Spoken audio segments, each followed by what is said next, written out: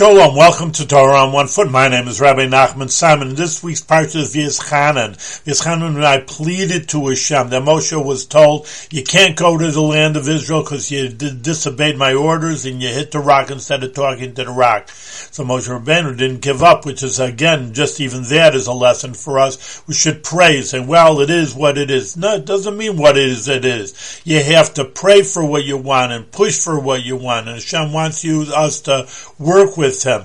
But he did plead, and he says, well, why do you have to plead? Why don't you say, listen, you owe me one. Listen, I led your Jewish people for 40 years, been working for 40 years. Don't they get a pension?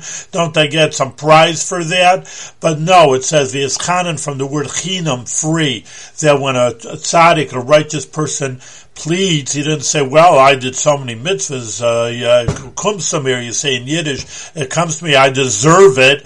No, he pleads on for chinam, for free, please, charity, like a poor person, a beggar, doesn't say, you owe me. You're just saying, please, the goodness of your heart, please give me. So too, that's what a tzaddik, a righteous person does, that we plead for charity from Hashem, even though we deserve so much more.